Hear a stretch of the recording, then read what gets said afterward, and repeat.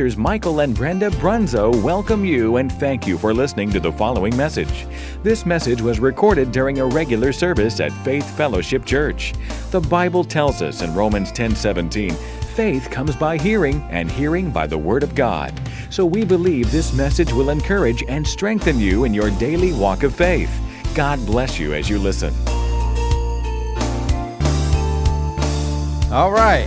Well, in the past couple of weeks, we learned a few things, that it's important that we meet together as a church, in person. Lord, am I going to need to baptize this morning? Get me a bottle. I got a bottle of water right here. I might have to baptize somebody this morning. Lord. But we learned it's not beneficial to miss church, is it? And the Apostle Paul admonished us in Hebrews 10:25. He said, not to neglect our meeting together, unless, of course, we find ourselves in the middle of a COVID-19 pandemic. Then it's okay. Huh? He didn't say it's okay?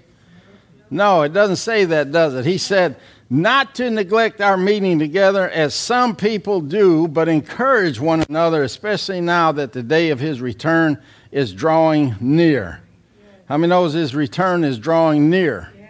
And we're at a place in time now where we need to take on a sense of urgency, because I know every one of us in here has got people that are not saved, are not living for the Lord, and it's our job to get the word to them. Amen. It's our job to witness to them. It's our job to get them into the kingdom of God. Amen. And, if you see somebody that isn't here, call them, encourage them, admonish them, tell them you miss them. Amen. Especially as you see the day approaching. As it gets closer and closer, we need to do that more and more. And we also learn the true definition of prayer and the basic fundamentals of how to pray. In short, it's simply communing with our Heavenly Father. Having two-way communication. That's what communion means, having two-way communications. You talk some, you listen some. He talks some, and he listens to you. Amen? I don't know if we realize the privilege it is to be able to commune with our Heavenly Father. Amen. Yes.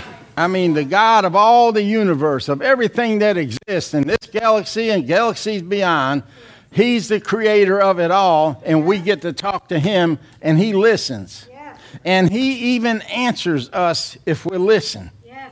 That's a privilege. Yes. Amen. We learn from what is called the Lord's Prayer that we must recognize, first of all, who we're talking to and what his position is.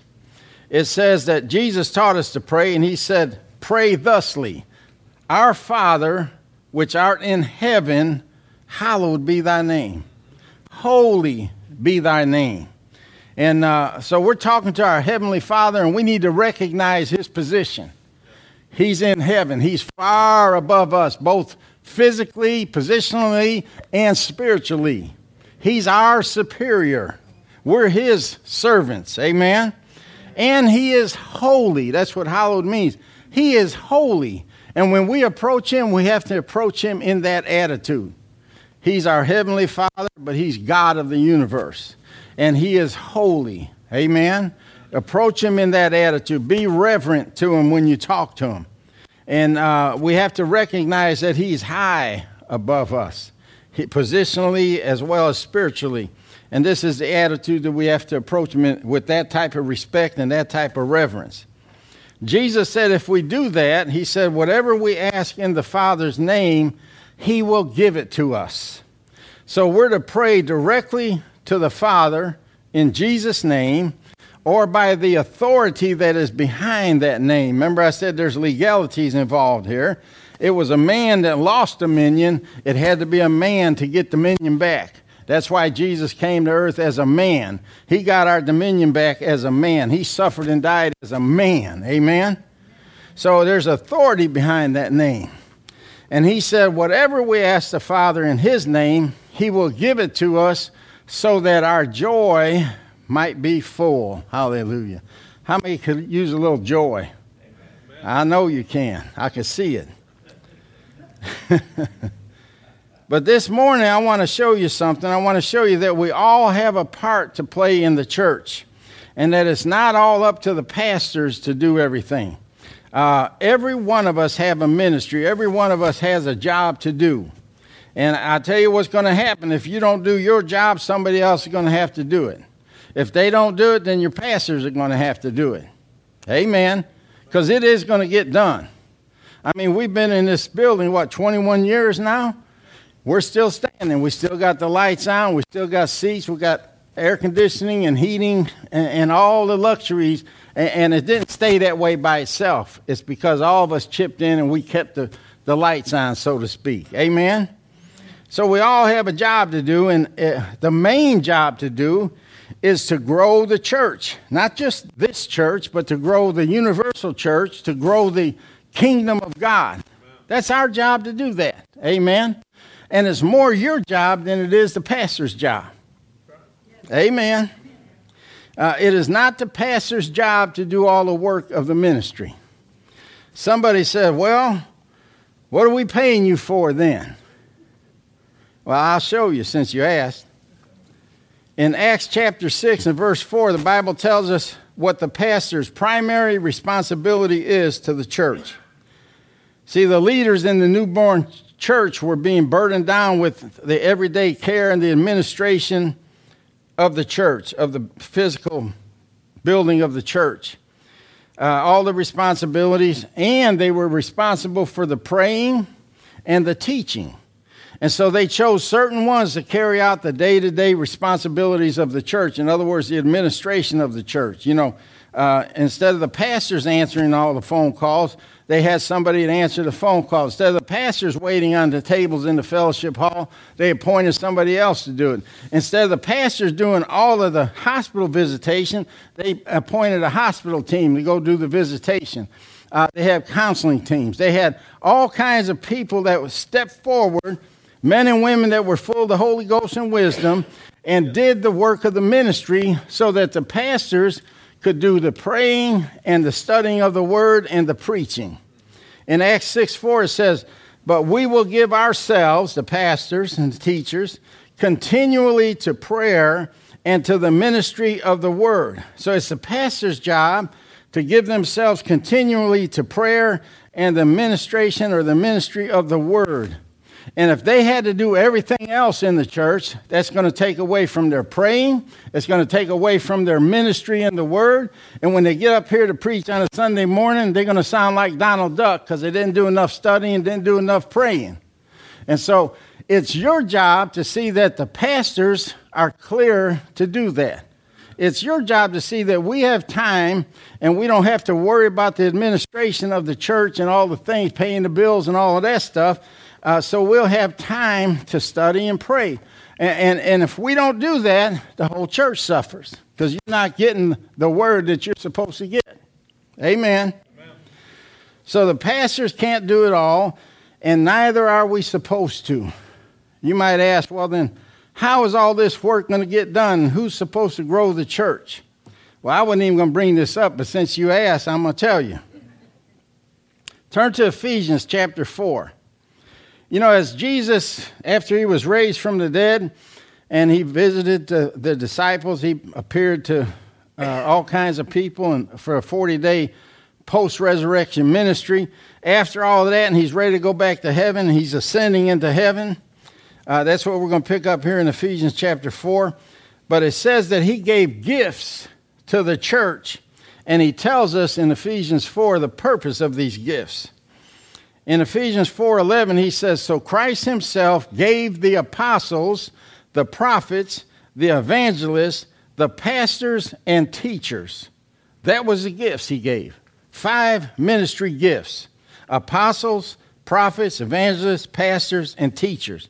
And sometimes you could have a combination. You could have a pastor that's an evangelist and an evangelist that's a prophet and so on and so forth. But usually the pastor's primary job is to teach and minister the word. Verse 12, to equip his people, God's people, for works of service so that the body of Christ may be built up, until we all reach unity in the faith and in the knowledge of the Son of God and become mature, attaining to the whole measure of the fullness of Christ. Then we will no longer be infants tossed back and forth by the waves and blown here and there by every wind of teaching and by the cunning and craftiness of people in their deceitful scheming. The less you know in the Word, the more you're going to be deceived. And so it's our job to teach the Word.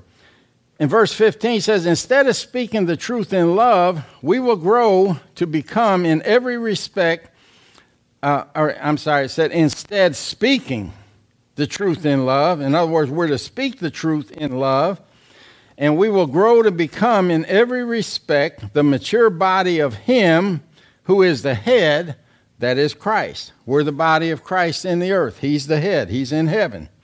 He communes to us via the Holy Spirit. From Him, the whole body, joined and held together by every supporting ligament, grows and builds itself up in love. Say love. In love, as each part, each person, each part of the body does its work. And a lot of people think it's the pastor's job to do all the work of the ministry, but it's not. They think that it's the pastor's job to do all the praying. All you got to do is send us a prayer request and go back to bed. But that's not how it works. We will pray with you. And we will pray for you if you can't pray for yourself. But it's not our job to do all the praying. James said, is any sick among you or afflicted? Let him pray. Who, the pastor? No, you. You pray. Call your pastors. Get them to hook up. Say, I want you to hook up with me. Because the prayer of agreement is powerful. If any two on earth agree as touching anything that they ask, it shall be done for them of their Father in heaven. So there's prayer and agreement. We'll be happy to agree with you, but we're not doing all your praying. Amen. Yeah, I thought it'd get quiet on that one. But why did Christ give the gifts? For the perfecting of the saints, or to bring the saints to maturity in the word, for the work of the ministry, for the edifying of the body of Christ, to equip His people for works of service. And how are we to do all this? In love. In love, L-O-V-E, in love. So a church is to be full of people that are ready, willing, and able to pray, ready, willing, and able to minister, ready, willing, and able to help one another, ready, willing, and able to do the work of the ministry and the ministry of helps no matter what it takes. They're willing to do it. Amen.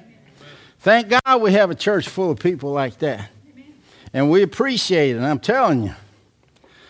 So what's the gifts for again? To train you, to teach you the word and bring you to maturity in the things of God, to prepare you for works of service.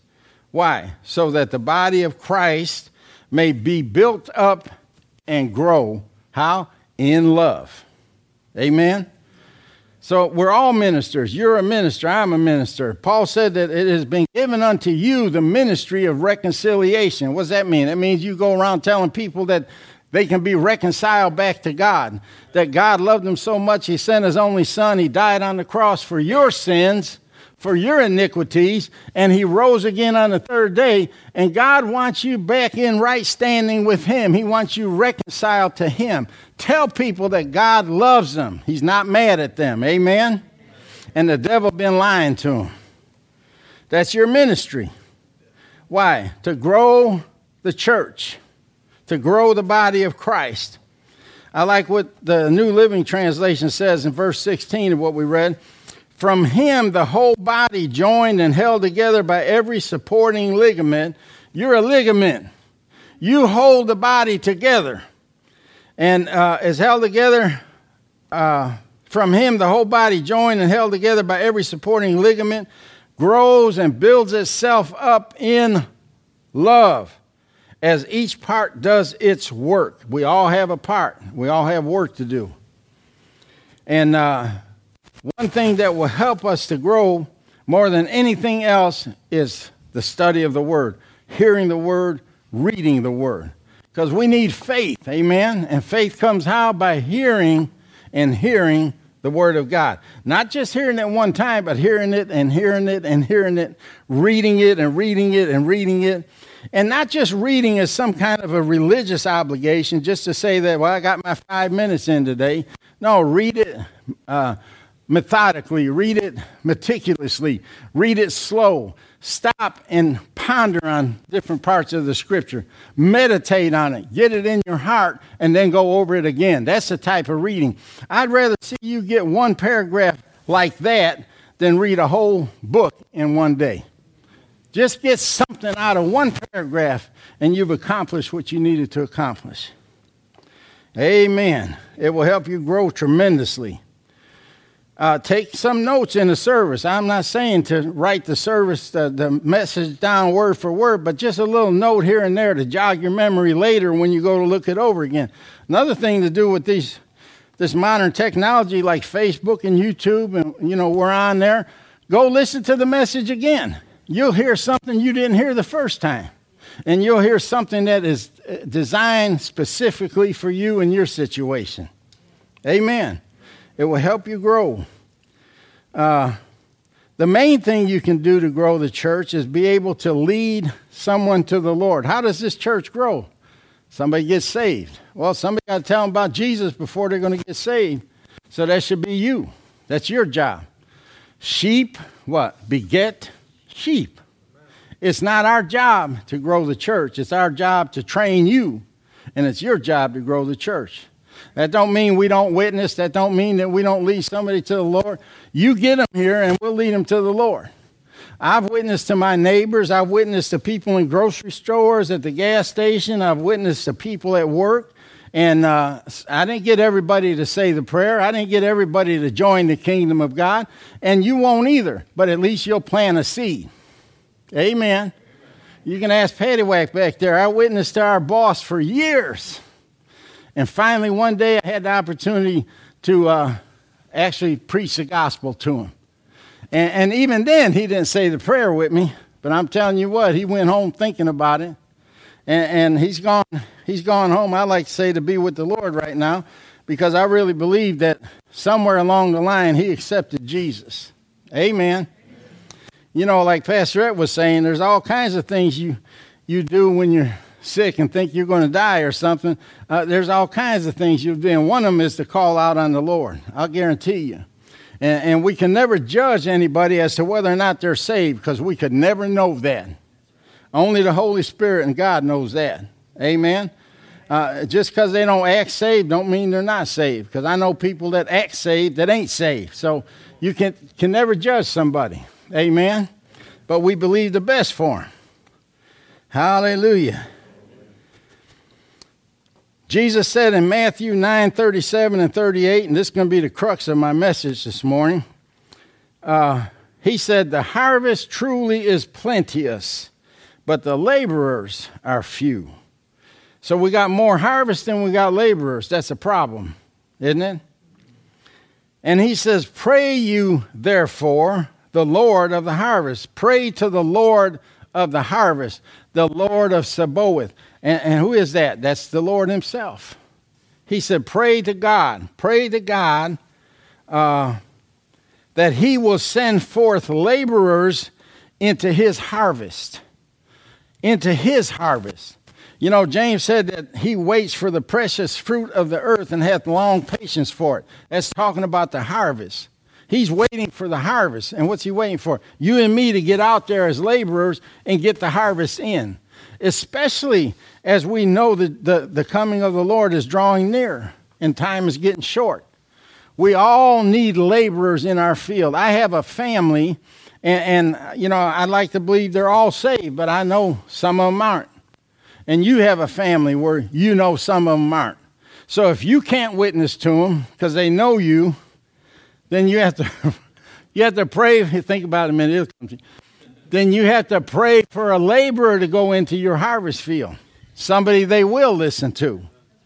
The harvest is plenteous, but the laborers are few. Therefore, pray you, the Lord of the harvest, that he'll send laborers into the harvest field. Pray to God. Ask him to send laborers into your harvest field.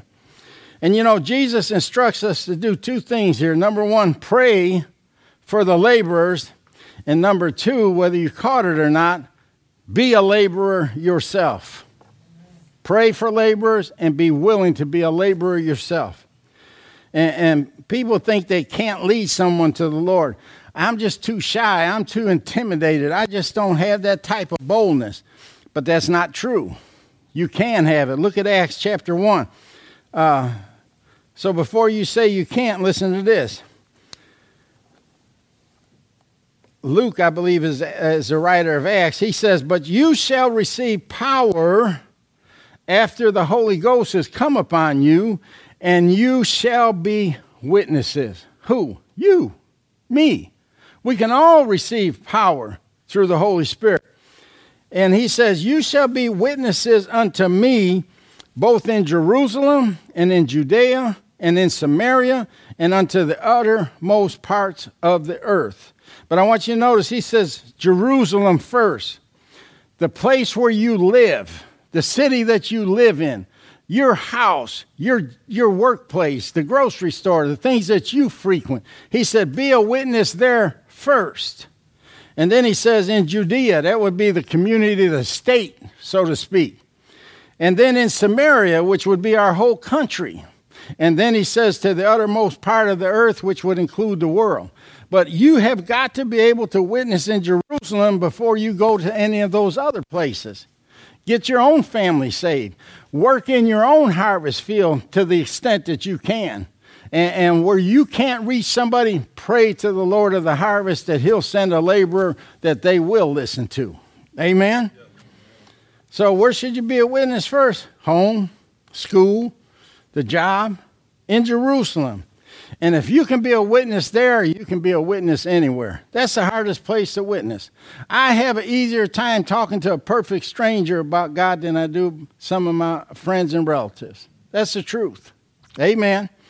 But he said here, if you're filled with the Holy Ghost, he will give you that boldness. Gwenny got a lesson back there. I've said it before, but it bears repeating. And the title of the lesson is that the Holy Ghost will take the chicken out of you. And it has, cute little animal figures and chickens and stuff. And she teaches on being filled with the Holy Ghost to the little kids. You get little kids filled with the Holy Ghost. And she says the Holy Ghost will take the chicken out of you. What does that mean? That means you'll have boldness to witness where you didn't have it before. Because that's what the power is. After the Holy Ghost come upon you, you should be witnesses. So what's the power for? To be a witness. Amen. Hallelujah. You received the Holy Ghost at the new birth. When you were born again, you received the Holy Ghost. But then there's another dimension. And this is what gives you the power that you need to witness and that you need to service. And he said we will be a witness. He didn't say we will go a witnessing. Amen. There's a difference. So we're to be a witness. How? Where? Everywhere you go, 24 hours a day, 7 days a week, 365 days a year, you are to be a witness. Not just in word, but in deed. Amen. And we have to show forth our love. Why? So that all men will know that we are his disciples. That's how they'll know we're disciples, by the love that we have one for another. It's going to be unusual to them. It's going to stand out to them. They're not going to understand how we could be so loving towards one another when there's so much hatred in the world. But we can do that. Amen. Hallelujah. The power is for witnessing, but it's also about leading a life of a witness, leading the life of a witness. And it's important being able to lead someone to the Lord, but you can't do that unless you're a good witness. There's two types of witnesses, good witnesses and bad witnesses. You got to be a good witness. You have to be the real deal. People are sick of hypocrites, lawyers and politicians. Wait, I didn't mean to say lawyers and politicians. That slipped out. But people are sick of hypocrites. I don't care if you're a hypocrite mechanic. I don't care if you're a hypocrite teacher, a hypocrite doctor, a hypocrite shoe salesman. People are tired of hypocrites. And they can see through you. If you're a hypocrite, they know it. Amen. Because sooner or later, you'll slip up. Now, you can have your Sunday go to meeting face on right now and have a big smile on your face, leave the door and live like the devil. People know that. That's not a good witness. They're not going to listen to you. Amen. I mean, the worst thing that can happen is when you witness to someone and then they find out you sleeping around or going to the bars and honky tonks or smoking dope or drinking or whatever, cussing like a sailor. That kills your witness. They're not going to listen to you anymore. You can't witness to them anymore. Hallelujah. One thing I've perfected over the years is how to make a church quiet. I know exactly how to make a church quiet. Just preach the truth. But it's like I always said, if I'm talking about you, just look straight ahead and smile. They won't know it. Hallelujah. Look at your neighbor and say, be a witness. It's not what you know, but what you show. And since it's my job to teach, I'm going to teach you how to lead someone to the Lord this morning. Because I'm going to tell you something. As long as we're talking about witnessing, as long as you're curious and want to know, some of you, I know you're Christians, I know you're saved, I'll never question your salvation, but you don't look like it sometimes. You look like you've been sucking on a lemon. I would have said persimmon, but not everybody knows about persimmons and how sour they could be if they're not right. But that's how some of you look. You look like old prudes. And then all of a sudden you get around somebody that has been watching you for a long time, and you say, oh, praise the Lord, brother, how are you? And you get all happy and try to act like you're filled with God and the love of God, and they know better. They're not listening to you. You can't be a witness to them. They know you. Amen. But anyway, quit being so grouchy. Quit being so hateful. There's a lot of things that you can say in love that you can't say in a spirit of anger. There's things I can say in love that people will receive, but if you puff up your chest and get all righteous and everything in their face, they're not going to hear you. They're not going to listen to you. Their spirit is going to go and close to you, and you can't be a witness. But anyway, let me give you some points here, at least 4 points on getting somebody saved or leading them to the Lord. Number 1, make an acquaintance. Make an acquaintance with somebody. I mean, you need to be friendly to people. You need to introduce yourself and shake their hand. Tell them your name. Don't preach to them. Don't ask them if they know Jesus or ask them or tell them they're going to hell, because that'll close their spirit. They won't listen to you. Just be friendly. Make an acquaintance and then begin to pray for the opportunity to witness to them. And now, don't forget, you're witnessing all the time by your actions and the way that you're living. And I know for a fact some of you have been around people, whether it's at work or clubs or the gym, been around them for a long time and still don't know their names. Go up to them, introduce yourself, make an acquaintance, meet people. And the most important thing you have to do as a Christian is, like I said, love one another. By this, all men shall know that you're my disciples, by the love that you have one for another. And this is not an option for a Christian. Love is not optional. You are commanded to love one another. And we're commanded to love one another like Jesus loves the church, like Jesus loved us. That's a high calling. But you know what? The Holy Ghost helps you to do that. The Holy Ghost will help you love people that are totally unlovable. He will help you tolerate people that are intolerable. I'm telling you, this is the power that we need for witnessing. And the number one way you show love is by the example God gave us, by giving. For God so loved the world that he gave his only begotten Son, that whosoever should believe in him shall not perish, but have what? Everlasting life. God said he loved us, and then he proved it by giving. Amen? And so we have to be givers, because love gives. And,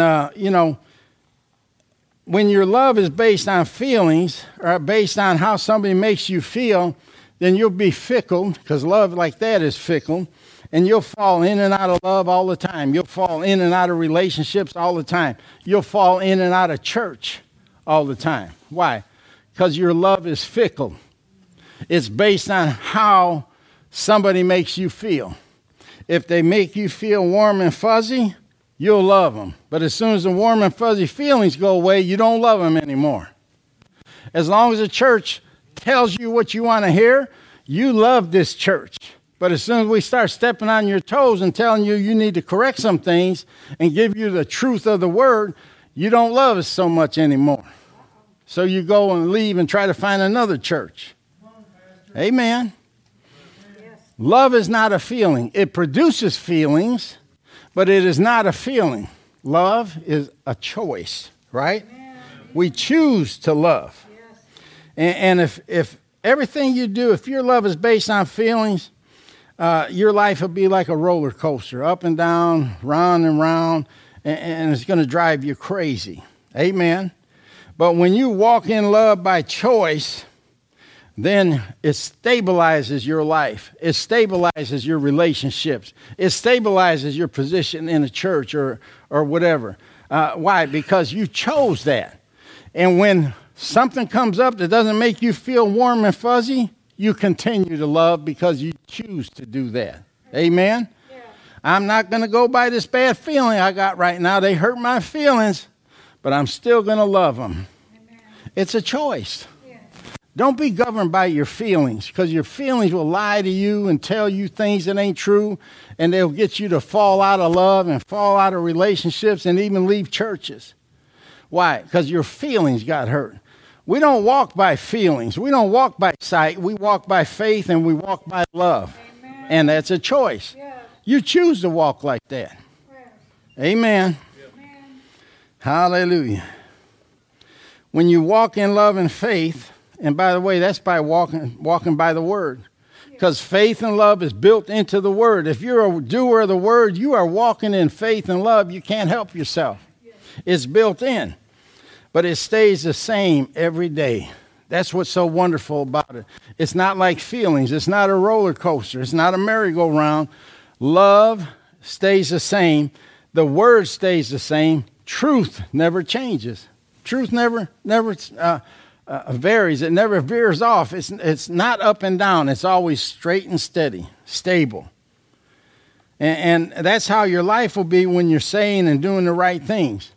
If you're saying and doing the right things and choosing to walk in love, then your feelings will eventually come in line with the word and what you've been speaking. Amen. Amen. But we don't let our feelings dictate our lives to us. There's a lot of times I'm uncomfortable, but if I know I'm supposed to be there, if I know I'm supposed to be doing what I'm doing, I stick with it. I choose to stick with it, no matter how it makes me feel. Amen. Hallelujah. And like I said, the number one way you show love is by giving. Give people your time, give people your confidence, give people your loyalty. Your faithfulness, your commitment, your resources sometimes. Show people that you love them and appreciate them by giving them what they need. Amen. And I ain't talking about being taken advantage of. I'm talking about if somebody's hurting, give them some love. If somebody needs some physical help, give them some physical help. If somebody needs a bag of groceries, buy them a bag of groceries. Amen. Amen. Yes. That's what love is. That's what love does. And you can't imagine how good it feels to know someone cares about you, not only cares about you, but believes in you. Somebody that's there for you. You know, I'm with you. You're going to make it. God and I are going to see that you do make it. He'll never leave you or forsake you. Amen. I'm here for you, man. Here's my phone number. Call me. And give them what they need then. James said, if you see a brother that's in need and you say, be you warmed and filled, and you don't fulfill his need, what good is that? Exactly right. Say, be you warmed and filled, here's a tank of gas. Be you warmed and filled, here's a bag of groceries. Yes. Give something. That's how they'll know that you love them. Why is that important? Because if you ever want to be a good witness to them, that's going to count tremendously, because they'll have some confidence and faith in you, and they'll trust you, and they'll listen to what you have to say. That's right. Amen. But if you tell them, you know you're going to hell. Do you know Jesus? They're gone. You lost them. And you may lose them for the next guy that's going to try to witness to them. Because when they call you a hypocrite, they're calling the whole church a hypocrite. Put us all in the same bag. It shouldn't be that way, but it is.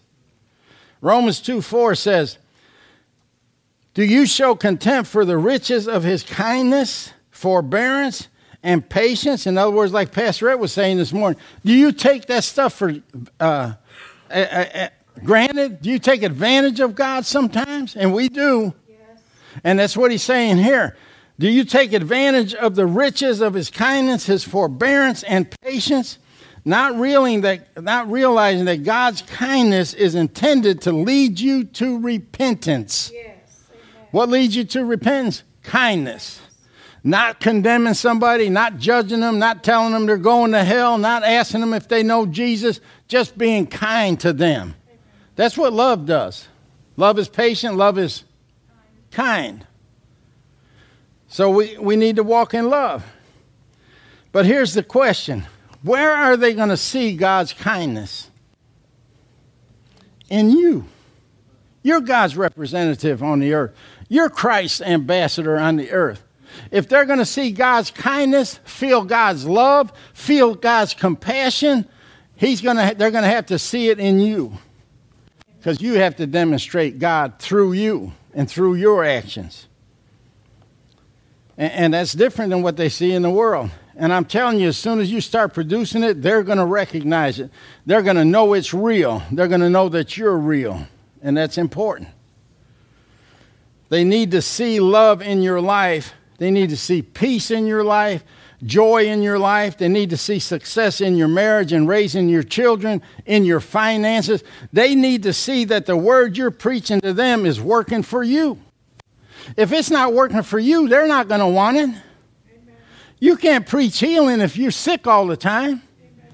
You can't preach about the prosperity of the Lord if you're broke all the time, don't have two nickels to rub together. Show them the goodness and the kindness of God in your life. Show them that it's working in your life. Amen? Amen. Hallelujah. And I'm not saying you have to have a Mercedes. I'm not saying you have to have a big fancy house to show them God's kindness. I mean, poor people can show God's kindness in their life. Amen? How? By not acting poor. By not crying poor mouth. Amen? Like Mike used to say, if you ain't got it, fake it till you make it. That's right. Amen. Amen. But they need to see that. They need to see that the word you're sharing with them works for you. You can't tell them to do something that you're not doing. That's right. And we might not be where we're supposed to be right now in these areas, but we can get there. Yes. Amen. And we should pursue it. And we should be doing the word concerning these things. Yes. We should all strive to show forth the goodness and the kindness of God in and through our lives. Not just telling them about it. They don't want to see, they don't want to hear, they want to see what you got. Amen? Amen? And they don't care how much you know until they know how much you care. I don't know who said that, but I just repeated. That's what's going to make people want to know God. It's got to be something different about us. Make an acquaintance. Number 2, make a friend. And it has to be in that order. You don't make a friend and an acquaintance. You got to make an acquaintance before you could ever make a friend. And this part takes time. It's not just leading them in a prayer. It's like I said, a lot of people have prayed the prayer and never got saved. Your goal shouldn't be getting them to say a prayer. And I hate to say it, but that's a lot of evangelists. You know, they kind of force a prayer on you because they want to get the numbers. And I believe they have a heart for souls. Don't get me wrong. I'm not condemning them. I'm just saying that shouldn't be our goal. Our goal should not only make a convert or get somebody to say the prayer, but our goal should be to make them a disciple. Amen? Because we want them to stay in it. There's people that have prayed the prayer, never got saved, and went right back to living the life that they've always lived as a sinner, and we didn't know any the wiser. We didn't leave them with a phone number. We didn't get their phone number. We didn't check up on them, nothing. Make a friend. Like I said, we not only want to win people, but we want to feed them and cause them to grow so they'll go out and win people. That's how the kingdom of God grows. Jesus gave us the example of a shepherd and a flock of sheep. And the pastor's job is to feed the sheep, lead and guide the sheep, and to protect them from the wolf, or protect them from dangers. But should anything be expected of the sheep? Yes. It's your job to produce more sheep. That's how the shepherd prospers. That's how his flock grows. He makes more wool that way. Amen? Remember Romans 2, it's the goodness of God that leads people to repentance. People have to see the goodness in you, and they need to be able to see that God is a good God through you. Amen. We don't nag people to get them saved. You don't condemn them because of their sin. They're sinners. That's what they do. Don't be surprised when they sin in front of you, when they cuss in front of you, when they light up in front of you. Don't be surprised. That's what sinners do. Dogs bark, cats meow, ducks quack, and sinners sin. Amen. That shouldn't change you. Your love should still be coming out. The goodness of God should still be coming out. The kindness of God should still be shining forth out of you. And they need to be able to see that. And condemning people will never win them. It pushes them away, if anything. And what impacts them more than anything else is when you can show them love and kindness in spite of what they're doing, in spite of where they're at, and not judge them for what they're doing. Amen. How they dress or the color of their hair, and there's some wild colors out there today. Pinks and reds and purples, you're going to see that. Amen. And if you got pink or purple hair, you're a Christian, I'm not condemning you. It might look good on you. I don't know. Maybe it matches your eyes. That's fine with me. Go ahead with it. But don't let it affect you. Don't let it change the way you feel about them. If they have tattoos or rings in places that make you cringe when you see them, don't let that affect you. Don't let that change the way that you feel. They don't need to look like you. And, you know, when I was in management at UPS, I had to go through these different schools and classes. And one of the things they taught us was what they call the Pygmalion effect. I don't know if you realize what that is or not. I didn't know nothing about it before. Pretty much forgot about it afterwards. But the Pygmalion effect is when you look at somebody and expect them to look like you, and if they don't, you're disappointed in them. They warned us against that. They said, don't expect everybody to be like you. Judge them on their own merits. Amen? And so that's what we have to do. We can't, because they don't look like us, we can't condemn them. We can't judge them. We still have to love them and show kindness. God didn't give us any, accepts on this. But, we're to be fishers of men. And if you're a fisherman, you know that different fish require different baits. A bass usually won't bite on catfish bait. A dough ball or, something stinky. Bass wants fresh minnows, live bait. Maybe a worm once in a while if it's wiggling a little bit. But you have to find the right bait. Find out what interests that person, what bait they'll go for, and dangle it in front of them. And I know a conversation starter that works every time is if you know what somebody likes. And if it's an elderly couple like, not me or Pastor Ed, but if they have grandkids, usually just start talking about the grandkids. And you got them. You started a conversation right there. Or if, he has a fancy car or a flashy car, talk about cars. And you'll get them. It's what we call a door opener. Amen? A conversation starter. But find out what kind of bait they'll go for and then dangle it before them. And, I've talked to plenty of people about the Lord and never got them to pray the prayer. And like I said earlier, my boss was one of them. But you planted a seed. And Paul says some will plant, some will water, but it's God that gives the increase. It's God's responsibility to give the increase. And like I said, you may not lead everyone to the Lord, but you at least plant a seed, something for them to think about. And we should never try to shove Jesus down someone's throat. That's right. Amen. We don't need to hard sell him. He's much too worthy for that. He's much too good for that. He'll sell himself. All you got to do is tell them and show them the goodness of the Lord. That will sell it. And if they don't want him, shake the dust from your feet and move on to the next one. Don't worry about them. Don't cry over them. Just move on to the next one. Don't let it change you. Amen? Plant the seed and move on. That's all you can do. Leave them alone, because that's what God would do. God ain't going to push himself on anybody, and you shouldn't either. Make an acquaintance, make a friend. Number 3, make a convert. In other words, get them saved. And there comes a point where now you're a friend, they're comfortable with you, and there's been some trust established, and so now you can introduce them to Jesus. And you know, you might need a door opener, but, you know, like, hey, I know we're not talking about this right now, but it just come to me. Have you ever given any thought about eternity? Do you think this is it right here? And then let them talk. They'll start talking, and the door is open. And then you come around to where, well, you know, the Lord has a lot to do with our eternities and where we spend it, you know. Do you know where you're going to spend your eternity? I know where I'm going to spend mine.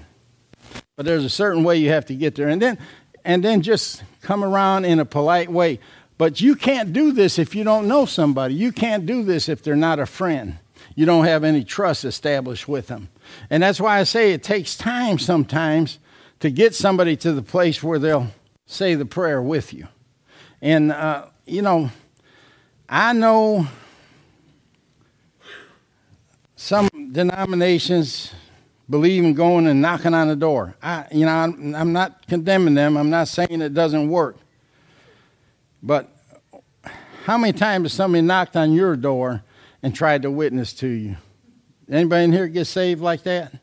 It usually don't work. It usually turns people off. So that's why I say there's enough people in your life that you don't have to go door knocking. And if the church ever gets to the place where they all start doing their job, they know somebody that knows somebody that knows somebody. We don't need to go hard door knocking and turning people off. And I know that some of you right now are thinking of experiences that you had and they weren't pleasant. Amen. And I can remember somebody said, look, you got your religion, I got mine. You leave me alone, I'll leave you alone. I close the door in their face. And a couple of those times I was actually lost when I said that. I thought I was saved, but I later learned I wasn't. I was nowhere near saved. If I died, I would have went to hell. But that's the way we have to do it sometimes. And we have to come to the reality that not everybody's going to accept your knock on the door. But make an acquaintance, make a friend, make a convert, get them saved. And, you know, there's all kinds of deadly deceptions out there as to how you get saved. But I'm going to tell you something. A man by the name of Nicodemus comes to Jesus at night. And Jesus tells him, verily, verily, or surely, surely, I say unto you, except a man be born again, he cannot see the kingdom of God. And so you get born again in the spirit the same way you were born into the world in the flesh. There has to be 2 births, an earthly birth by a mother, that's the water birth, and then a spiritual birth by God the Father, that's a spiritual birth. That's getting born again or saved. And Nicodemus says unto him, how can a man be born again when he is old? Can he enter a second time into his mother's womb and be born again? See, he was thinking naturally, but Jesus was talking spiritually. No, you've already done that, Nicodemus. That's why you're here. You've already come by way of a mother, and you don't have to go that way. Now we're talking about your spiritual man. That spirit man has to be born again. And Jesus told him point blank, except a man be born of water and of the Spirit, he cannot enter the kingdom of God. That which is born of the flesh is flesh. That which is born of the Spirit is spirit. We have to separate the two. We have to keep them separate. There's 2 separate births. Yes. And so there's all kinds of deadly deceptions about what it means to be saved. But no matter what people think or what you think, Jesus said you must be born again. That's how you get saved. And being baptized as a child like I was didn't save me. didn't make me a Christian. Because my mother and father were Christians didn't make me a Christian. Being baptized as an adult doesn't save you. Joining the church doesn't save you. Doing good works doesn't save you. Jesus said you must be born again. You must. So we have to understand this because a lot of people think they're saved for all kinds of different reasons, and they're not. Like I said, I was one of them. I thought I was saved. I thought I was secure because I was baptized as a baby. But I never was born again. And Jesus said, what? You must be born again.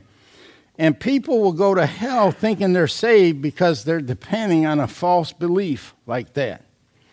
Jesus said, what? You must be born again. Must be. No exceptions. And how do I get someone born again? This might be a two-parter. But turn with me to Romans chapter 10. This is how we actually get people saved now. You made an acquaintance, you made a friend, you're making a convert, and this is how you make a convert. And I know you're familiar with these scriptures, but sometimes we take things for granted, right? But I'm not going to assume that everyone knows this.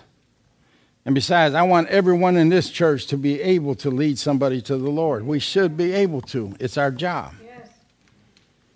So Romans 10, verses 8 through 10 says this. Paul is saying, but what saith it? The word is nigh thee, even in thy mouth and in thy heart. That is the word of faith which we preach. How do I get saved? By using your mouth and your heart. By believing what they preach, by believing the word that you heard, the gospel message. Now here's the main components to getting saved. The mouth, the heart, and the word of faith. He says in verse 9, that if you shall confess with your mouth, or say it out of your mouth, that Jesus is Lord, and you believe in your heart that God raised him from the dead, he says you shall be saved. Now I'm telling you, it's as simple as that. And people and ministers and church leaders and denominations have added to this and taken away from it down through the years to where people don't know how to get saved anymore. This is it. Confess with your mouth that Jesus is Lord. Believe in your heart that God raised him from the dead, and you will be saved. That's the only two requirements. And then he says, for with the heart man believes unto righteousness, and with the mouth confession is made unto salvation. So in other words, you believe it in your heart, you confess it with your mouth. That's what gets you saved or born again. And it has to be both. It can't be believing in your heart and not speaking, or it can't be speaking without believing it in your heart. It has to be both. Right. And then he said in verse 13, for whosoever shall call upon the name of the Lord shall be saved. How many people can get saved by calling on the name of the Lord? Can you? Whosoever. Doesn't make any difference if they got pink hair, tattoos, rings in their nose, their ear, and their wherever else. They can be saved. They're whosoever. And then he says, how then shall they call on him who they have not believed? And how shall they believe in him whom they have not heard? And how shall they hear without a preacher? And you're a preacher. If you're sharing the word with somebody, you're a preacher. And how shall they preach except they be sent? You're being sent. I'm telling you right now, go in Jerusalem and get somebody saved. Amen. And there's some people that you're not going to reach. And it's usually your closest relatives and your closest friends. And those are the ones you pray for a laborer. Yes. And there's always somebody out there they will listen to. You pray and ask God to send that person that they'll listen to. So you pray, Lord, send laborers across their path into that harvest field. And enlighten the eyes of their understanding. Help them to see that they need what you have and what your son paid the price for. And because the Bible says that the God of this world, Satan, he's the God of this world, has blinded not the eyes, but the minds of those people, lest they believe and get saved. So he don't want them to believe. He's got their minds blinded with lies and deceptions and all kinds of things. And so we have to pray that God would enlighten the eyes of their understanding, lift the blinders off of their minds so that they can see. Right now they're blind. That's why they're still running around lost. They don't realize what's at stake. They don't realize what eternity means. And it's our job to tell them. So we start that by praying. And, you got to pray for opportunities. As a laborer, you have to pray for opportunities. And I've prayed for opportunities to talk to my neighbors. And I'm telling you, God gave me the opportunity for every one of them. I've talked to every one of my neighbors. I've talked to people at work in the places I've worked. I've talked to them. God will give you opportunities, but you got to pray for them. And if God gives you that opportunity, that means he's prepared the heart of that person to hear the words that you have, or he won't give you the opportunity. Amen. That's why I say, don't go knocking on a door unless God told you to knock on a specific door, because he went before you and he's prepared the way. Amen? Hallelujah. Well, I'm going to tell you, I got at least another half an hour, but we're gonna close it off here. Let me see, I got 1, 2, 3, 4 more pages of notes. We'd be here till 1 o'clock.